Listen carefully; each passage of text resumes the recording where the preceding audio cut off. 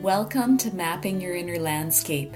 My name is Jill Kaler, and I'm a registered clinical counselor. Join me to explore how to create more conscious and compassionate connection with yourself and others. Why look inwards?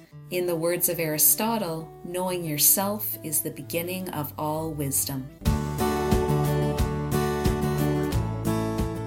Welcome back. This is part 2 of Self-Compassion in Action.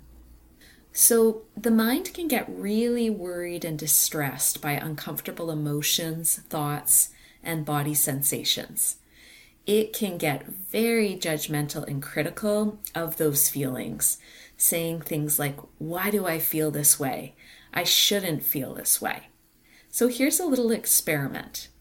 Just close your eyes, if you're somewhere you can close them, and see what you notice as I read these 2 sentences. I should be able to just call this person. Why am I scared?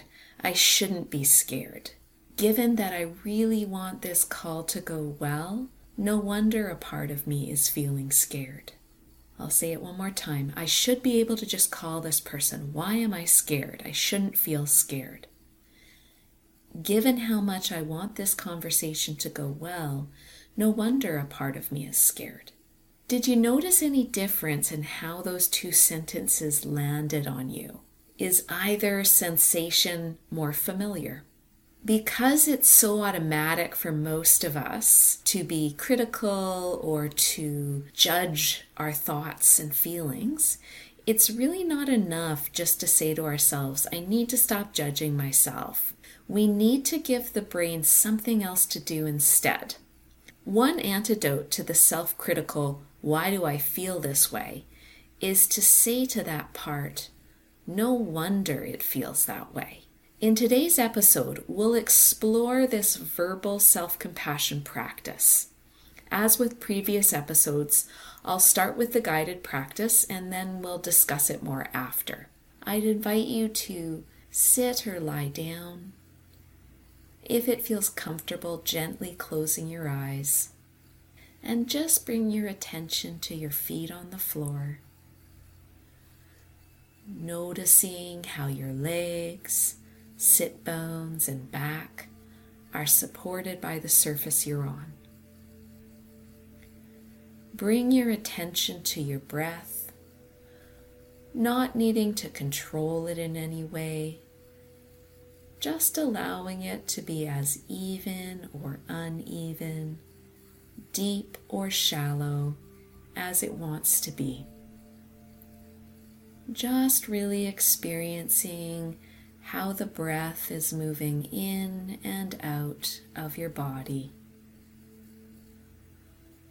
Maybe watching for that small pause between your inhale and your exhale. And scanning from the top of your head to your feet, sense into how your body is feeling.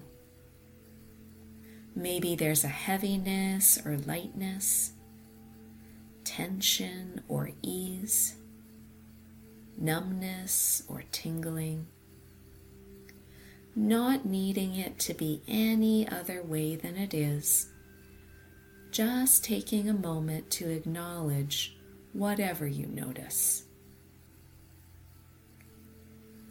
And then allow your attention to move a little more deeply into your internal space and ask, how am I right now? Just take a few breaths as you pause and listen. And as best you can, let the answer come up from your body, not down from your mind. Maybe there's an emotion or body sensation that's pulling your attention. Maybe there's an intrusive thought or vague unease. Just taking a moment to notice what's there without needing to do anything with it. Just internally acknowledging whatever you notice. Maybe there's a part of you that's overwhelmed, and you're just taking a moment to let that overwhelm know you see it. Maybe there's tension in your neck, and you just take a moment to say hello to it. Maybe you notice a part of you that says, I don't want to do this. And you just take a moment and acknowledge that part.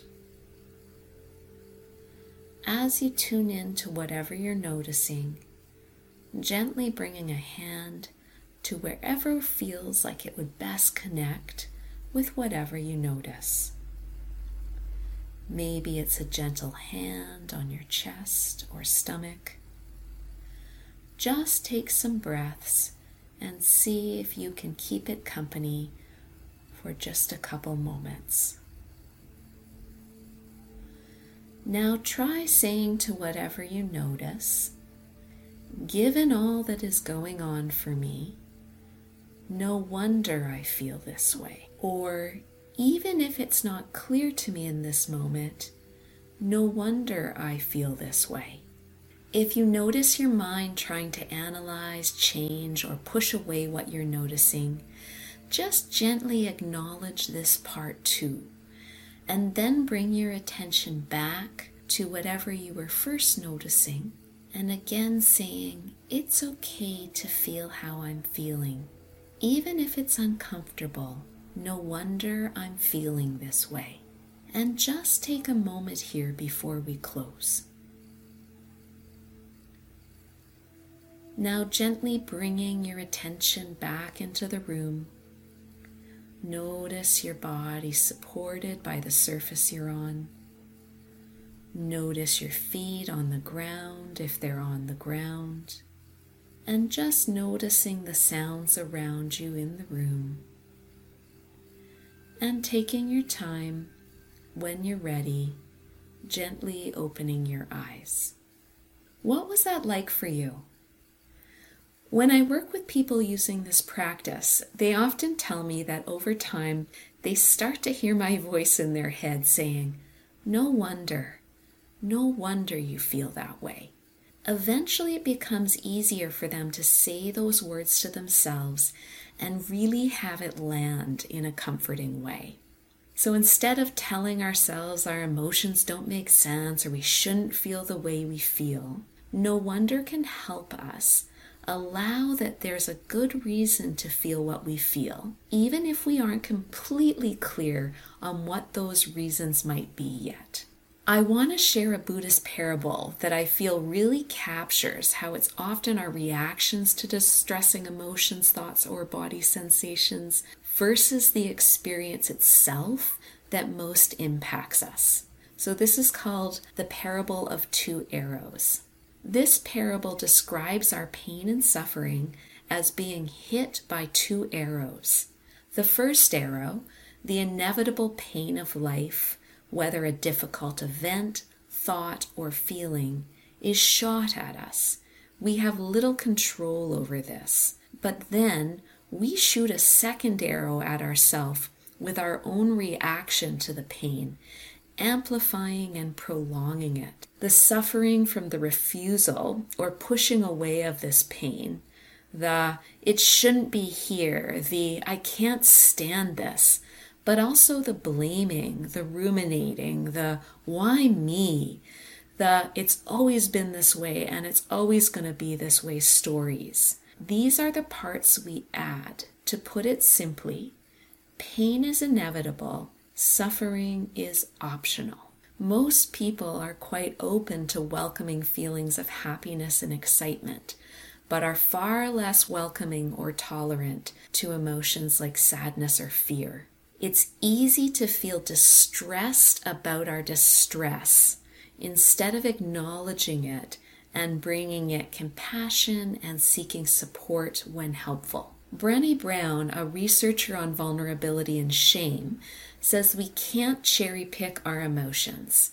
If we want to truly experience joy and happiness, we must equally be able to make room for sadness and fear. I think her point is something really important to ponder. Over these last 6 episodes, we've explored different practices that can help with befriending ourselves and building self-compassion. As we're able to provide more self-compassion and spend less energy trying to analyze or push away uncomfortable parts, there starts to become room to get curious about what these parts may need or have to share with us. There's an analogy I read from psychologist Bonnie Badenoch. Imagine if in your internal space there was a giant banquet table. There's a seat at the table for every part of your inner community, the parts you enjoy and the distressing parts alike. Imagine that you, as the host, are able to welcome each of those parts equally and help them feel safe and accepted. Gradually you learn to trust your ability to listen to what each part has to say without worrying about that part becoming unruly and overwhelming you. Imagine the rich data these parts might have to share with you. Imagine how much safer and calmer your inner space would feel. Our inner community has important information to share with us.